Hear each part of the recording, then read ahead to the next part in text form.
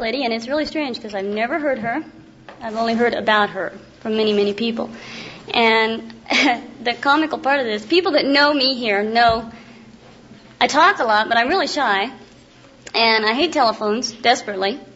I hate to call my sponsor. I hate to call anyone on a telephone. If I call my sponsor, it's usually to say I'm on my way, and I leave and I go. And so the one fear that I had when I got chairman of this committee was I knew I had to call the speakers. And I thought, well, dummy, you got to walk through it sometime, so just do it. Well, I did it very stumbly, and it always is nice because you know you're talking to an Al-Anon on the other end. And I made this long-distance call, not really even knowing if I had the right person. Somebody had said her name was one thing, and then somebody had said her name was something else, and I'd called information. And so whoever I got, I thought, well, I'll try. And what do you say to these people, you know? Hello, who are you? So it was kind of amusing. When I called her, I said, are you the lady that speaks for Al-Anon? And she kind of chuckled and said, nobody speaks for Al-Anon. But I do talk.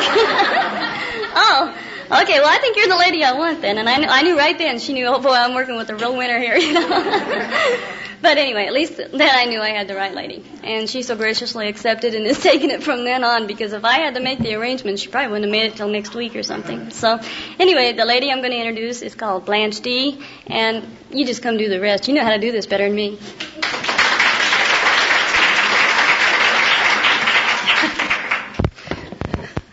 Someday I'm going to write a book about the calls I get.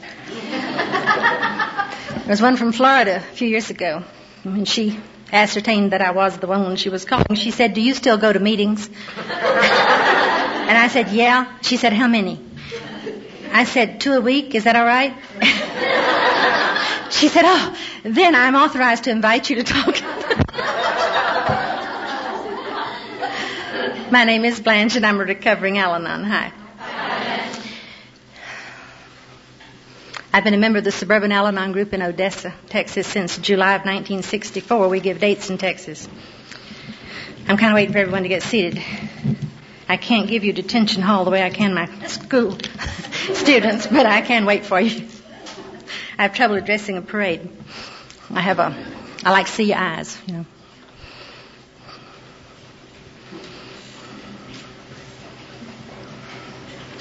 When Beverly asked me to talk 30 minutes this afternoon, I said, what about? And she said, anything you like, which is dangerous to tell a Texan because we always can say a few words about Texas.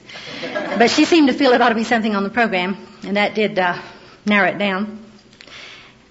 And I thought of several things that are dear to my heart and that I like to talk about. And this isn't my story. If you attend in the morning, you will hear that if you want to hear it. And I thought of something that has come up a lot of places where I have been over the last few years, and that's sponsorship. And so I thought I would talk with you about that. Now, when I talk outside my experience, I lose my validity.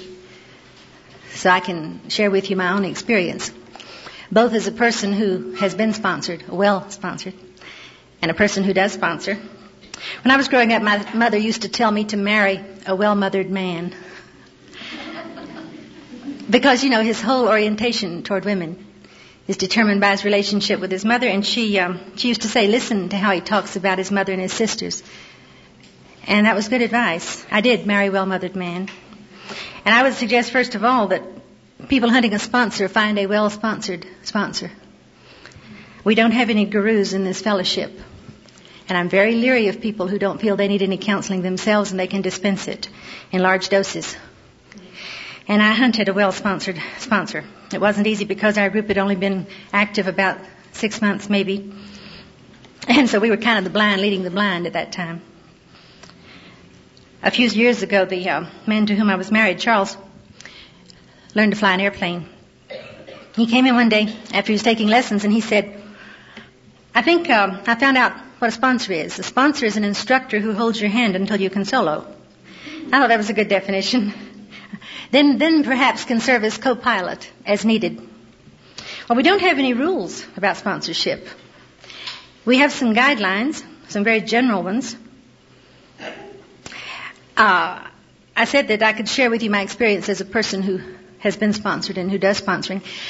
I find myself juggling the terms because I don't like any term I know for a person who is being sponsored. I don't like pigeon. I think it's derogatory. I certainly don't like baby. And we don't have one that appeals to me. And if I say sponsoree, that does sound like an English teacher. So I'll just try to circumvent, the best I can. Hey, that's good, Arbutus. I kind of like that. That's good. Seekers. You know, of course, that we wait to be asked before we sponsor. This may not be necessary to remind people outside Al-Anon, but one of our symptoms of untreated Al-Anonism is that we're going to rush in and rescue. At least the people I know, until they get some recovery, have this conviction that if they're aware of a need, it is somehow God's assignment to them to fill it. I certainly felt that way for years and years, and so I needed to be told that you wait until you're asked to sponsor someone. Besides, the reaching out and asking for help is part of the newcomer's therapy. It was certainly important to me. I had a hard time asking for help. I was the kind who didn't ask for directions in a strange town. I bought a map. But asking meant I didn't know, and I didn't want you to know I didn't know. And I find I'm not alone in this, that new Al-Anons often feel that way. So it is part of their therapy that they reach out and that they learn to ask for what they need. We need to remember that a sponsor is at her own level of recovery, not beyond pain. And this is important because I said a while ago we don't have any gurus and we don't have disciples. Perhaps someone who's been around a while is a little more skilled in using the tools than we are. But beyond that, we need someone who's been down the road who can say, here's how the steps worked for me, and can tell us where we're likely to hit construction and detours. It's a sharing, after all, not a telling. It isn't a lecturing. We can say the program teaches, or the literature says, and that makes it impersonal. That means that's not coming from me. I'm not trying to tell you what to do. Here's what the program says, and then we can say, it has been my experience, that. Or sometimes it has been my observation, if it hasn't been my experience. And of course we don't give advice. I thought when I got into Al-Anon and began to understand these things, what do you do if you don't give advice? And they said, we help each other to see what our options are. I guess a great deal of the misery I've ever had in my life has come from choosing things that were not available options for me. When I got to you people, I thought I had 3 choices. I could get a divorce. I could live with Charles while we both tried to recover in the program. Or I could have a close, warm, loving, communicative marriage. So I opted for number 3, and unfortunately that was not one of my available choices. And so I was pretty miserable for quite a while until I had a sponsor who said, let's see what your choices are. And that's what my sponsor does for me today, helps me to see options. I can't always see all of them. And very often she can see some that I cannot. And then I think it's important that we know when professional help is needed. And we don't assume we can do that. And I think this is a very important point. Now, those are pretty well accepted guidelines, okay? As far as I know, that's pretty general. I want to talk about some that are kind of controversial. And if you want to disagree with me, it won't bother me. I was married to an alcoholic for 30 years, and I reared 2 children. And I spend my day with 17-year-olds. And being disagreed with is not going to upset me, okay? We'll start with the one about men sponsoring women and vice versa. The official view from New York is that men sponsor men and women sponsor women. In West Texas, people sponsor people. You might understand that better here than some places because you too live in a sparsely populated area. But we have vast distances between towns, and we don't always have someone available and accessible. There's a man in California named Bob from Riverside, California, who explained it in a way that I liked. And he said we're not to put personalities above principles, and as far as he's concerned, a person's age, sex, physical appearance, whatever, is part of his personality. And that is not what is important. I have had men I sponsored tell me that it's a great deal easier to share feelings with a woman. That men have trouble sharing feelings with each other. In our society, men are conditioned not to share feelings. And if this would not work for you, don't do it, okay? I mean, you know yourself. And if you're not comfortable with it, don't. But we have a saying in the oil fields, if it works, don't fix it. And so it does work for me, so I don't plan to fix it. As it happens, both my sponsors have been women. And the people with whom I have done Fifth Steps have been women, but it would not have mattered. If it happened that the person had been a man, it would have been fine with me. Another point I hear discussed and no one seems to agree on is the kind of guidance. I cringe every time I hear someone say, I was told, sit down and shut up and listen. You wouldn't have had to tell me that but once. I would never have gone back. If you yell at me, I just tune you out. And I will not be condescended to. Not then or now. And so if that's what it took for you, then I'm glad that God sent you that kind of sponsor. But He sent me the kind I had to have, who was gentle and firm. And I could not have heard any other kind. I'm always sorry when somebody says, if your sponsor is still your friend after 6 months, there's something wrong. Oh, I hope not. I love the people that I have sponsored in a very special way. I would be so sorry if they felt we could not be friends. And I certainly have considered my sponsors friends. I got so much praise and approval. You know, One Day at a Time says one job the sponsor has is to soothe the bruised ego. And that book was not written until years after I got in the fellowship. But I had a sponsor who somehow knew to do that. And this is what I tried to give those people I work with. Much praise and approval. One time I said to my sponsor, you know, I have been telling God, and she said, what? And I said, I have been telling him that. She said, why don't you try it, just reporting for duty. You really don't need to give him instructions. And she said it gently, and she said it with a smile. But I've thought of that every time since, that I've tried to tell God something. That was my first sponsor. I had her for 11 years, and then she moved away. And I sort of floundered around for a year, and then I reached out to a woman, Donna Lancaster, whom many of you know because she talks all over everywhere. And she was a person who was at that point in time where I was on my spiritual journey. And I needed her very much. And she's gentle too. She says things like, anytime I'm trying to convince someone of what a tough time I'm having, I have to listen for self-pity. Isn't that tactful? She always says it when I'm telling her what a tough time I'm having. I tend to say, and it's true, I don't treat her that way, or I would never do that to him, and she says, when I say those things, I have to listen for self-righteousness. So I hear it. Eventually, the people I sponsor, I get no respect, is what it is. They just are dedicated to keeping me humble, and some of you met Betty. She went to the International with me in New Orleans, and she's crazy, is what she is, certifiably. They ought to drop a net over her. She went around saying to people, how much tuition do you pay your sponsor? And I was saying, Betty, don't. They'll believe you. Don't say those things. And she said, I have to pay mine every Thursday. When do you pay tuition? And I was like, oh, gosh. Or she would say, listen, don't ever get a school teacher for your sponsor. I take these tests, and if I don't have a C average, I have to take them over. Can you believe that? Honestly.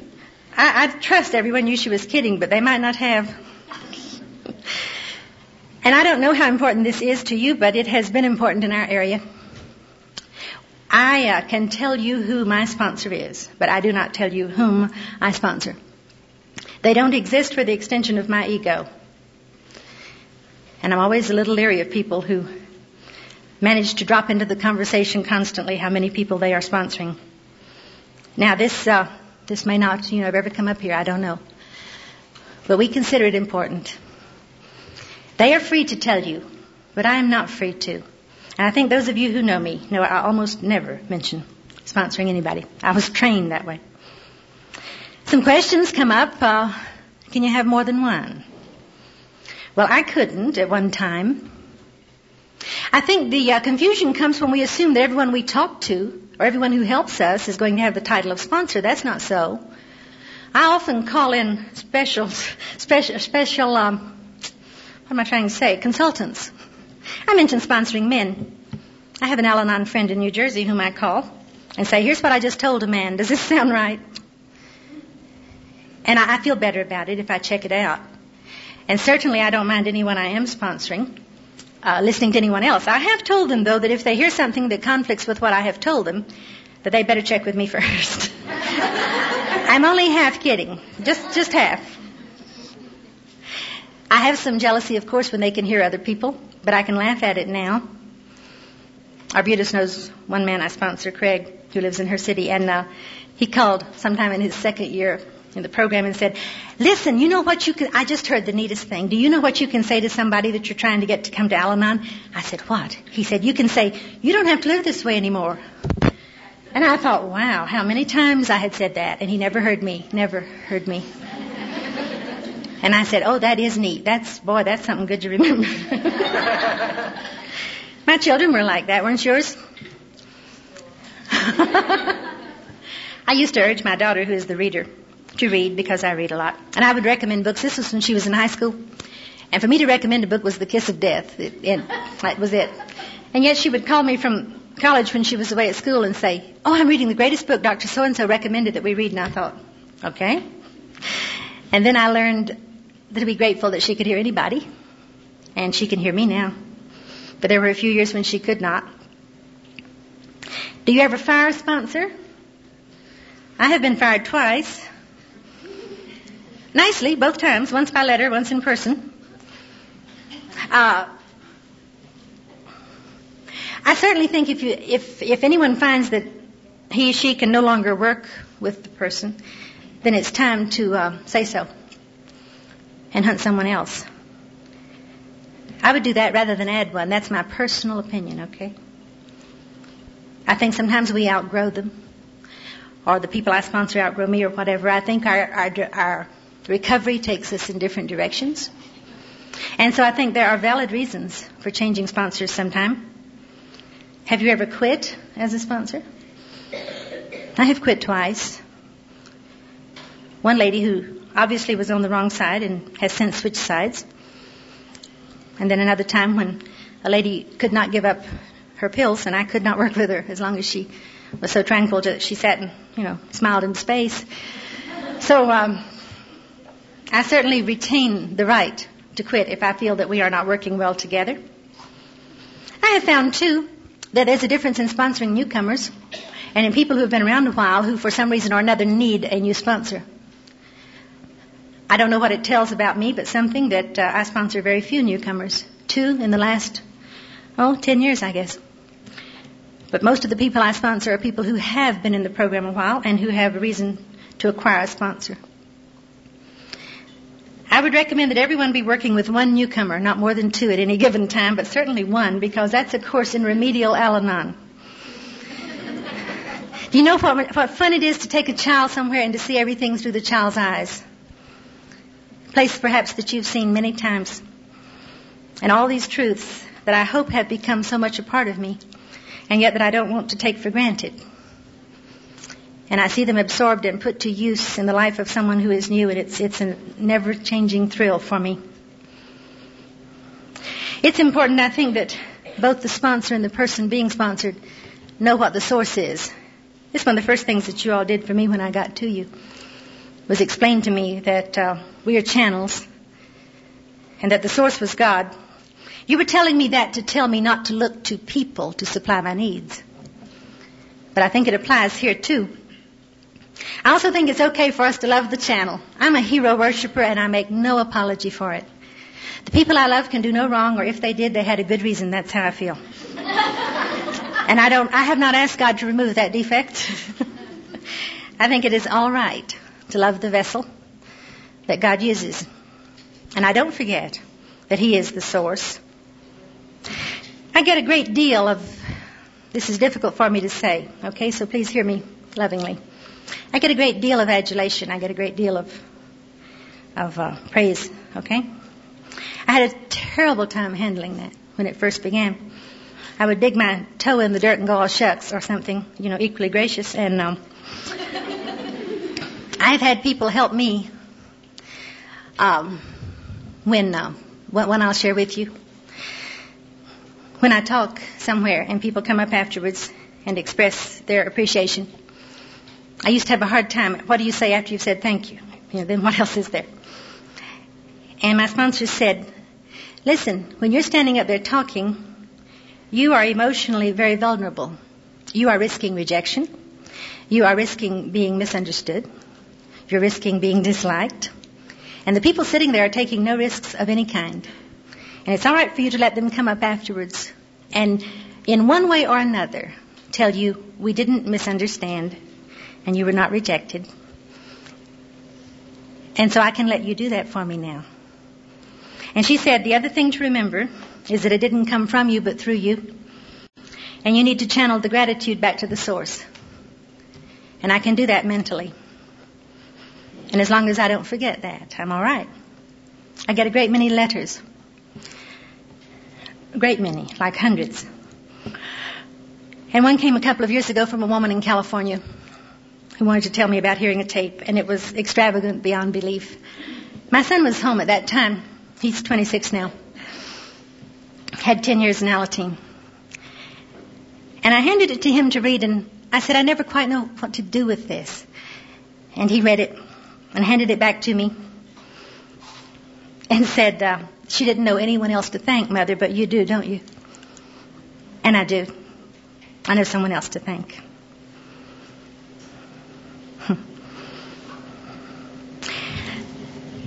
I'll talk some more, I guess, about the kids tomorrow. I almost stopped right here and told you all about them.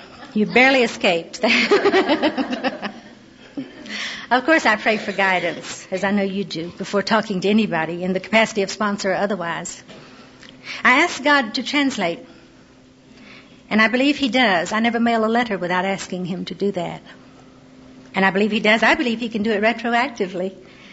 I have sometimes asked Him to remove from the memory of people things that I said that I thought on retrospect might have been hurtful. And I think He does that too. I ask as some things I knew before Al-Anon, but I never thought to apply in all of my life. I taught school before Al-Anon, and I always prayed every day, if I can't help them, God, let me not hurt them. At least I don't want to hurt one of them. And I've learned to pray that about people in Al-Anon, that if I cannot be helpful, at least that I won't do any damage. And I believe He answers that. Don't try to sponsor someone if you can't handle rejection. You're not going to get healthy behavior from sick people. Isn't that a shock? I don't know. I keep expecting it. You'd think I'd catch on after a while. I tell them that if there is a conflict between our friendship and their recovery, that their recovery will come first. And, there almost never is a conflict between the two. But I'm dedicated to their recovery. And the friendship, which, as I said, is a very deep and I think usually, nurturing, nourishing kind. If it happens, it's a bonus. I have to be a safe person for them. Do you know what I mean? I'm safe for their anger. This took some training on your part, training me. See, I can listen to you tell me how mad you are at a husband or wife, son or daughter, mother, father, boss, school principal. But if you're angry with me, I'm able today to handle that. I don't crash and burn over it. I don't have to retaliate, and I don't have to go away. And that's a rather tremendous gift. And it was years before I had that to offer. Now, I'm talking about legitimate anger for a legitimate reason. I still can't handle nameless anger that's just flung at me. But for reasons that you're able to tell me, I can handle that. And I learned it from people who handled my anger at them. I learned it from a friend, also named Shirley, in San Angelo, Texas. Once we were at a weekend at a friend's home, and I was speaking angrily at my husband because it was late and everyone was noisy, and I was saying I worked all day, which was a slight reminder that some of the women there had not. And I drove 5 hours to get here, and I'm tired. And the next day Shirley said to me, you were angry with me, not him. It's really all right to tell me. And she's the first one who said, I won't go away. Wow. I hope you have some people in your life who are safe for your anger. I have enough. I don't know how you get much of a relationship without that. I think we must listen without judgment or condemnation. I don't know about you, but I was maybe the most judgmental person on earth when I got to you. And I am better, and it would be denying the power of God in my life for me to say I have made no progress. That's false humility. Of course I have. And I'm enormously better about that. You know how I can tell? When I listen to Fifth Steps. Those of you who have listened to very many Fifth Steps already know that you learn as much about yourself in the process as you do anyone else. And you learn what your values are. I'll give you an example. I have listened to tales of embezzlement and incest and adultery and accessory to murder without flickering a muscle. But the woman who told me she cheated her way through school nearly got thrown out of my house. I reacted with just this physical rage. And sat there thinking, wait. All this was going on inside me, and I thought, wow, what does this tell us? Well, now you know what my values are. I think I was safe for her, and I think she did not feel judgment or condemnation. But that was an enlightening moment for me, I can tell you.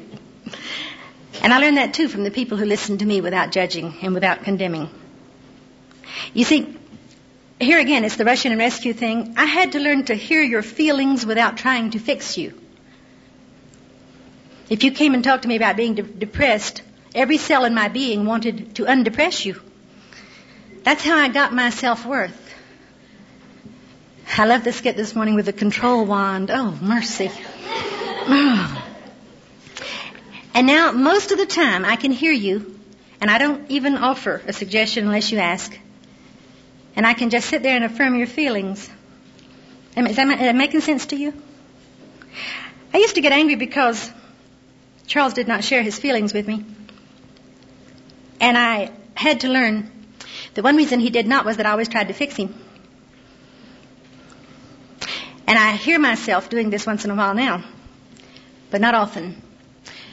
This, too, applies outside the program. I have a student who comes in, slams down his books, says, Mr. So-and-so is just a blah, blah, blah, Well, now, ethically and professionally, he has put me in a bad place.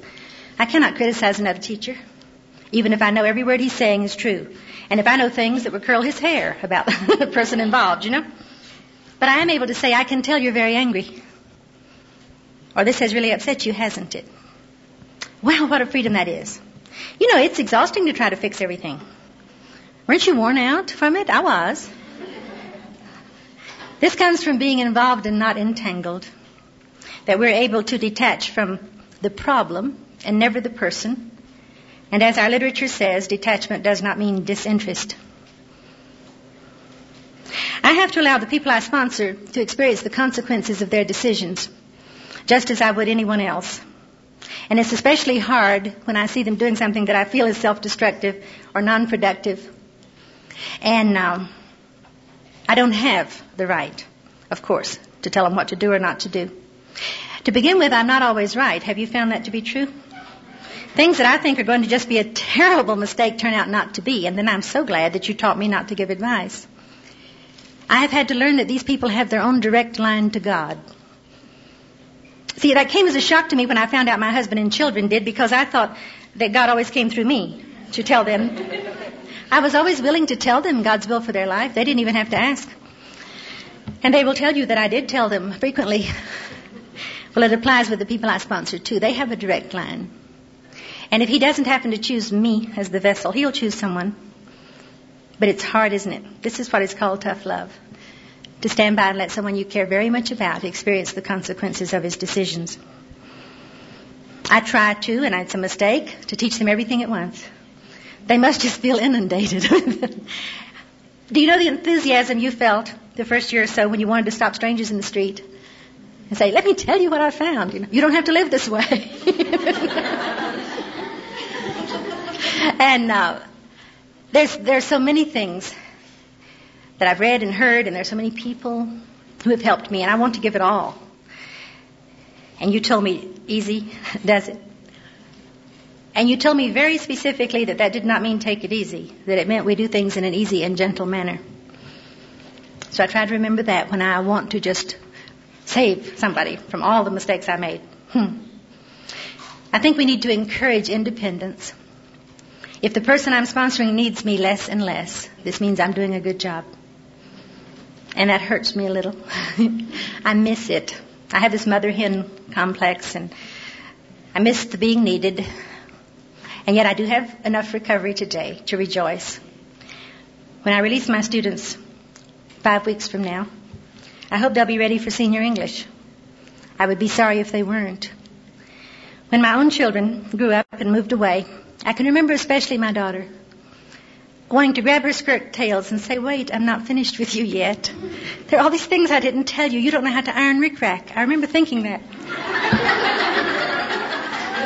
I don't think she knows what rickrack is. But I was thinking, I'm not through. And of course they are on their own before we're ready to turn loose. So the people whom I do sponsor need me less and less. And I become the co-pilot rather than the instructor. And I hope these people know I'm there, as I know my sponsor is there, and that it's a sign of recovery on the part of both of us, that this person can take what he or she has learned and be emotionally self-supporting with it. I'll add one more thing. My time is up. I did not know until a few years ago that I had not only a right but a responsibility to take care of myself emotionally. I'll talk about this at greater length in the morning, but I want to mention it. When you told me take care of yourself, I thought you meant eat properly and get enough sleep. And I have learned that I have a right to avoid needlessly painful situations. Now listen, some pain is essential for my spiritual education, but a great deal of it is avoidable. And I'm able to ascertain today which is which. And I'm able to say, is this something I need to suffer through or not? And do you know most of the time it's not? There are people I don't need to be around. I don't have to. And there are situations where I do not have to be present. And I will not let you or anyone else impose on me. And because of that, you are free to ask me for anything. See?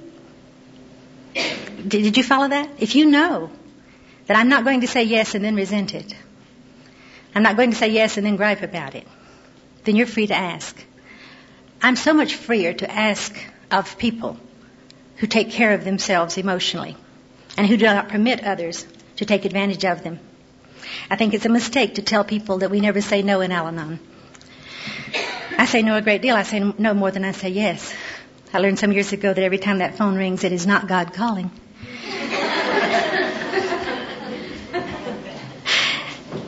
And because I take care of myself, I have something to give you from time to time. I try to balance periods of time with people who drain me, with people who replenish me. And I am absolutely shameless about asking for that. I am amazed at how freely I can ask for it now. You told me that we love people and we use things. And that's true. But in a sense, we do use people. I use your experience and your strength and your hope. And I use your example. Wow, do I? And oh, I use your love and your acceptance. If we are tools in God's hands for Him to use, then other people are too. And I don't know much about tools, but I learned one cardinal rule from my father, and that is that you don't abuse them and you don't misuse them. You treat them with respect, including ourselves, if we are to be a worthy tool. My time is up. I will suggest that if you ask God, He will send you to the right sponsor. And if you ask Him, then you will be the right sponsor. Hi, I'm Amy Zener from Rapid City, South Dakota. Very, very grateful Al-Anon.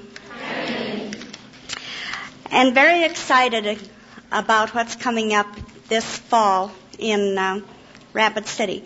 It will be the third regional service seminar. This is something new that World Service is putting together. The first one was in Banff, Canada, in October. We sent a representative from South Dakota to that, and she came back with lots of information.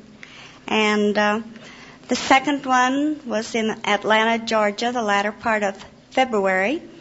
The third one is in Rapid City, South Dakota. A regional service seminar is kind of like a mini conference. World Service more or less brings a conference to us, patterned, I think, pretty much after the mini conferences that you see AA putting on. And from something like a little over 100 people that attended the first AA mini conference in South Dakota, the one we attended in March had over 700 people there. So it's something that they have found very successful, and I'm sure that Al-Anon is going to find that this is, again, another need that is being met. The one in Rapid City, of course, is for the Northwest region, which includes 13 states or 14 or 15 areas. I think 2 states, Illinois and Minnesota, have 2 areas. So they would have 2 representatives there. They will have people from the World Service there, and those of you who have had your delegate return, you don't always have near enough time to get all your questions answered. And this is going to be an opportunity then for this whole area to share in a service seminar. That does not mean you have to be active in service work. We hope people who are in service work will attend, but it is open to anybody. I think at both Banff and Atlanta they had over 500 people attending. And she's... Hi, I'm Cynthia, recovering Al-Anon. Those that have talked today have really been super. I'd like to say what they said goes for me, and you want to know how it was before Al-Anon, how it was with Al-Anon, and how it is now. Well, it was terrible. It got better, and it keeps getting better, and I'm really through. When things would get, my mother-in-law was not a gossipy person, but when things would get a little quiet, she'd say, well, who will we talk about now? And it just kind of got things going again. And so I kind of look at you and think, well, who will we talk about now? Well, we're going to talk about me, because this is one of the things that I had to realize, that Al-Anon is for me. It's my program. It's for me. And as competent as I am, however competent that is, I can't control anyone else's life. I'm doing well if I can control mine, and that I'm having trouble with that quite often.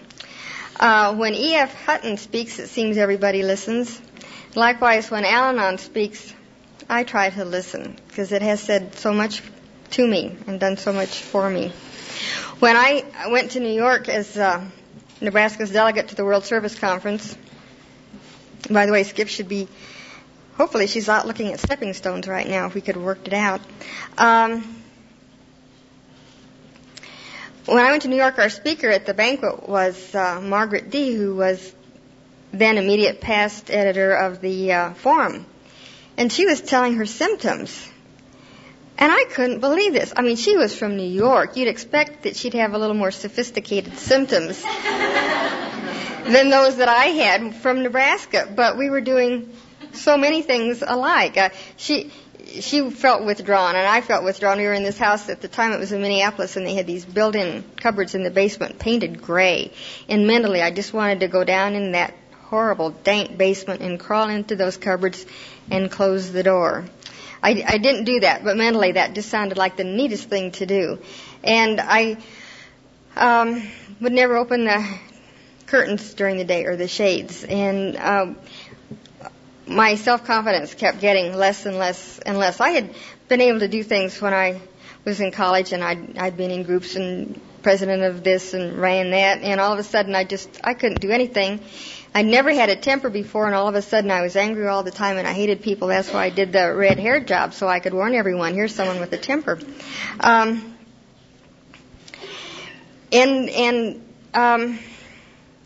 Played the games like, I didn't just mark lines on the booze bottles. I drew pictures, skull and crossbones. By the way, I hear if you're going to play the games, you turn it upside down and mark the bottle, and then, they can't understand why the level's gone up. But we don't play games like that anymore. I also couldn't stand being ignored. I'm the one that thought, I'm thinking about my spouse so much, and he never thinks of me. Poor me.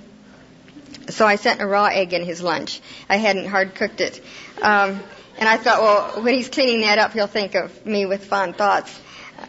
Fortunately or unfortunately, someone realized that it was uncooked when he took it out of the sack, and it didn't stop his drinking. His coworkers thought, well, he did have kind of an interesting wife, but that's all that did.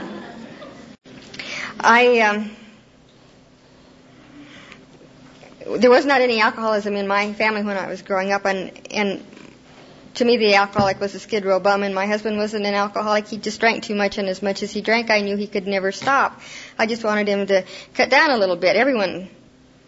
All the women I knew drove their husbands home from parties because they drank too much, but it was getting where I was driving him to the parties because he had drunk too much. We had the geographic cure, not always different cities, but we'd moved 12 times in 12 years. And you talk about moving van, and I kind of get a little nervous.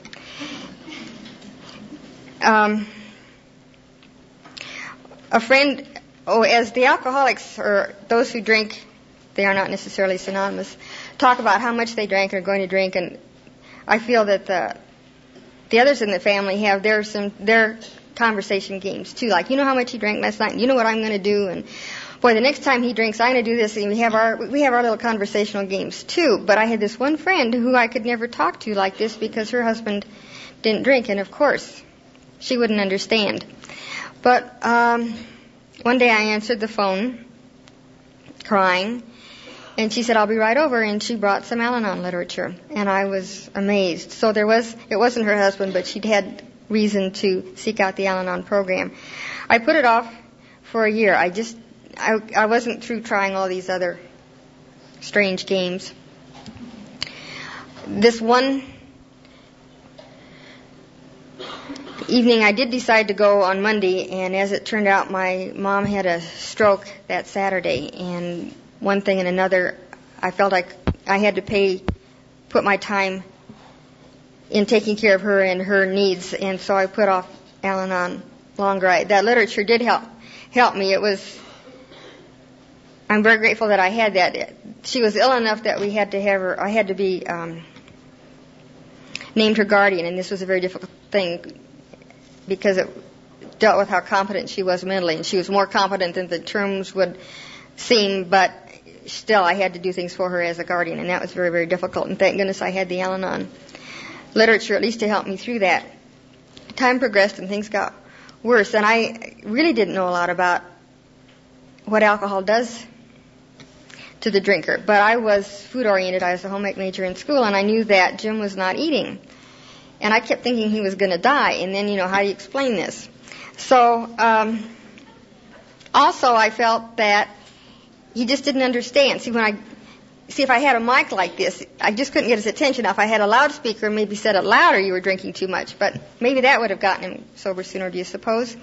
But anyway, he was a quiet drunk, and he'd come home and go to bed, but he wasn't eating, and I'd set the table every night, and he'd come home and ignore it. I know later I saw some posters that one of the treatment centers had, and I kept thinking, now that poster is supposed to tell me that there's a problem in that family, and I could not figure out what it was because it looked so normal. It showed the mother and the two children at the dinner table and the empty chair. Oh, yeah, that's not normal. That's just how we were living. So this one evening, the table was set and everyone was eating, and I thought, well, he just doesn't realize what the problem is. And so, I have to explain this very carefully. It wasn't a whole vacuum cleaner. I just have an Electrolux, and the wands come apart. Someone thought I went at him with the whole big vacuum cleaner. I just took the little wand and applied it to his rear end as he was asleep on his stomach on the bed because I thought, I love him, and I want him to wake up and eat dinner so he doesn't die. So, fortunately, I didn't love him any more than I did. And fortunately, he didn't retaliate. But I didn't really get his attention too much, but he said, well, if you hit me a few more times, I'll get up and eat. And it suddenly dawned on me what a sick situation this was. And as I explained earlier, I yelled uncle, and which was hard for me to do as a child. Someone was trying to make me say uncle by twisting my arm behind my back, and at that point I was, you can break my arm, but I will not say uncle. Well, this time I said uncle. And I got on the phone, and we have the Alano Club, and to me that said Al-Anon. I didn't want to talk to any AA. Later, of course, I find out that it's the AA Club. But they had different meetings closer in churches, but I had visions of wandering endlessly in a church to find the right room, and this place did have an address. So I got to my first Al-Anon meeting. Turns out the gentleman on the phone told me everything about it except that it was a men's-only meeting. And I got down there, and I was late, of course. That's one of my character defects that I keep working on. And so I sat down at the first table I saw, and all of a sudden everyone was talking to me about drinking. And I thought, oh my gosh, they think I'm the alcoholic. Can't they tell?